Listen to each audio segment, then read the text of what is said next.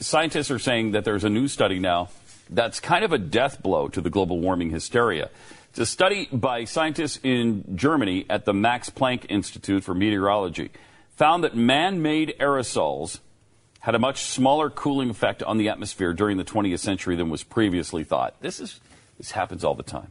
They think one thing, and then they find out later on, oh, okay, that's not true. Just like the ozone layer. You know, the ozone was the biggest catastrophe ever. And we were all going to be burned to a crisp because there was holes in the ozone, and it was irreparable. And then all of a sudden, they were repaired by the Earth itself, and then there weren't holes in the ozone anymore.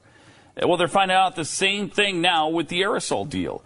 It means, so why is this a big deal? Because it means that increases in carbon dioxide emissions likely cause less warming than most climate models suggest. What do aerosols have to do with anything?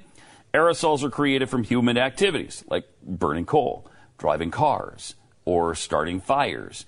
They're also natural aerosols, like clouds and fog.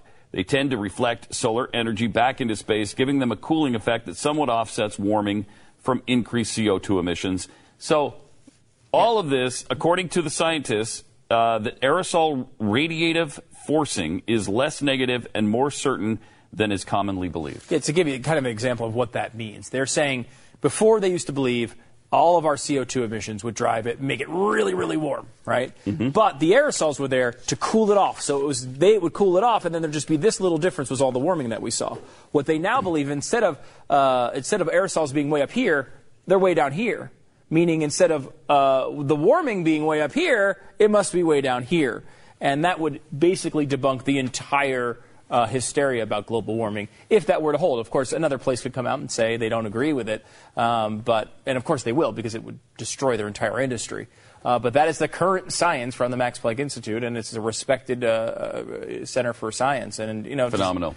And nobody will talk about it, though. Oh God, no. I mean, it's even if this is one of those things. They'll just sit here and just go past that and wait for the next study. There'll be a study out in a couple of weeks that will say, well, what we meant to say was it's actually worse. And they'll just report on that one. And they'll say, oh, my God, it's worse than initially thought. So I mean, they will. That is what happens.